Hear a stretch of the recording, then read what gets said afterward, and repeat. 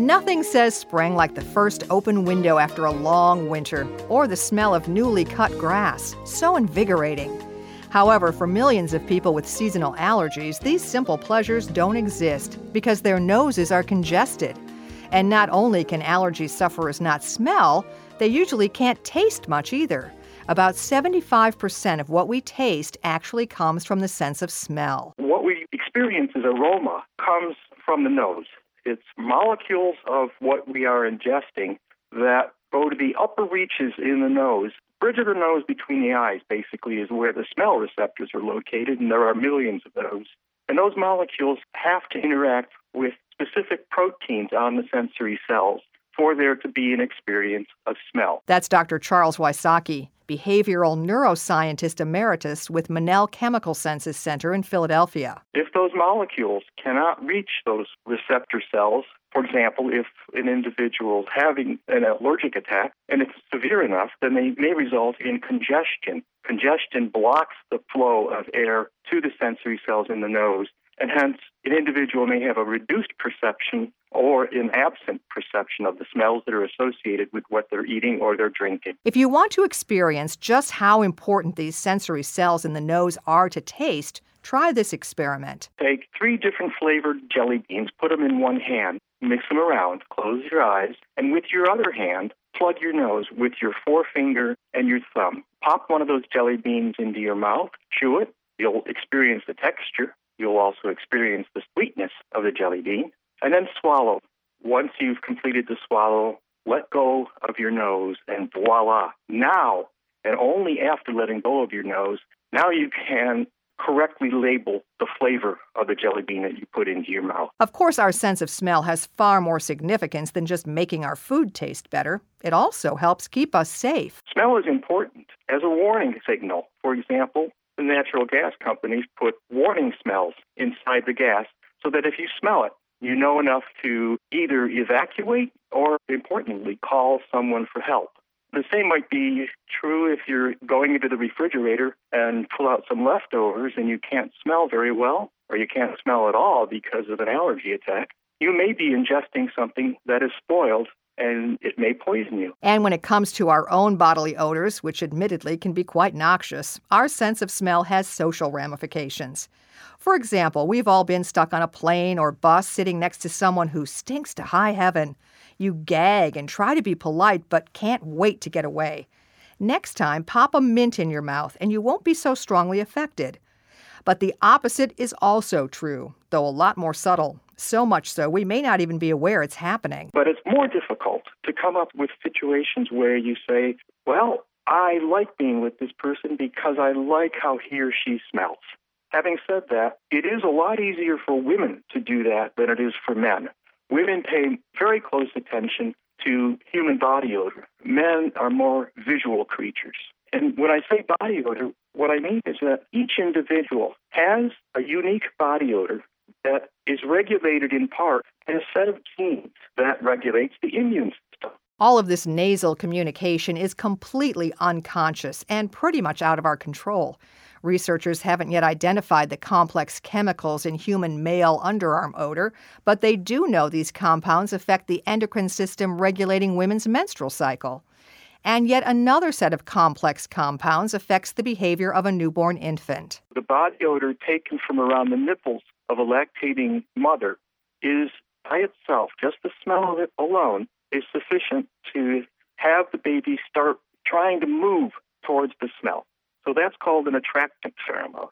That's about the only attractant pheromone that has been identified, even though if you go on the internet, you can probably find thousands and thousands of websites that are advertising sex attractant pheromones. But there hasn't been any good, solid biomedical evidence for the existence of such in people. Even the notion that you can smell fear has some truth to it. Certainly dogs can smell fear. In about the last decade, there have been a number of laboratories who have published very convincing evidence that when an individual is stressed, anxious, or startled, their body odor changes. And that body odor can be identified as different from the body odor from the same individual in a non-stressed situation or a non-fearful situation.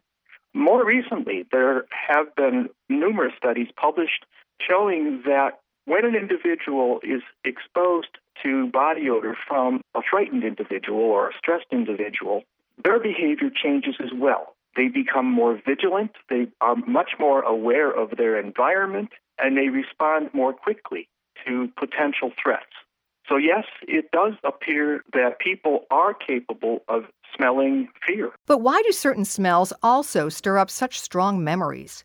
Why, for example, when you smell a certain perfume you haven't sniffed in years, your mother who died decades ago suddenly comes alive to you? We all have those little smells that bring us back. They say the sense of smell is, the one that kind of triggers that old or primal part of your brain more than anything else. That's Neil Pasricha, best-selling author of the Book of Awesome. And that's the thing that smells can do. They can bring you back to the time when you were a kid, the time you were playing baseball, the time when you had like a backyard birthday party or you had a barbecue with your extended family. And it's a beautiful thing to be alive and to sort of be reminded of these smells. And your friend is someone who I think is getting a lot of pleasure out of life by remembering those little things.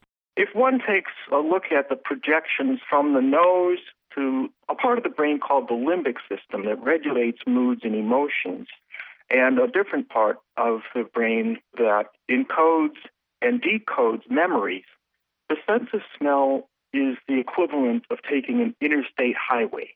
Other sensory systems, they get to the same places, but it's the equivalent of taking country roads. So the sense of smell does have very direct access to and can influence and be influenced by the limbic system and also the part of the brain that encodes and decodes memories. Many different kinds of nasal sprays and medications can help with congestion. And with allergy season upon us, now's the time to use them, because you sure don't want to miss out on the smell of your steaks grilling in the backyard. You can learn more about our guests and find a link to the Book of Awesome by visiting our website at radiohealthjournal.net. Our writer this week is Polly Hansen. Our production director is Sean Waldron. I'm Nancy Benson. Vivian Wexler was 31 when she was unexpectedly diagnosed with relapsing multiple sclerosis. At the time, she was a corporate attorney who prioritized her work over her health. At first, I ignored the numbness and weakness in my leg and the tremors in my hands.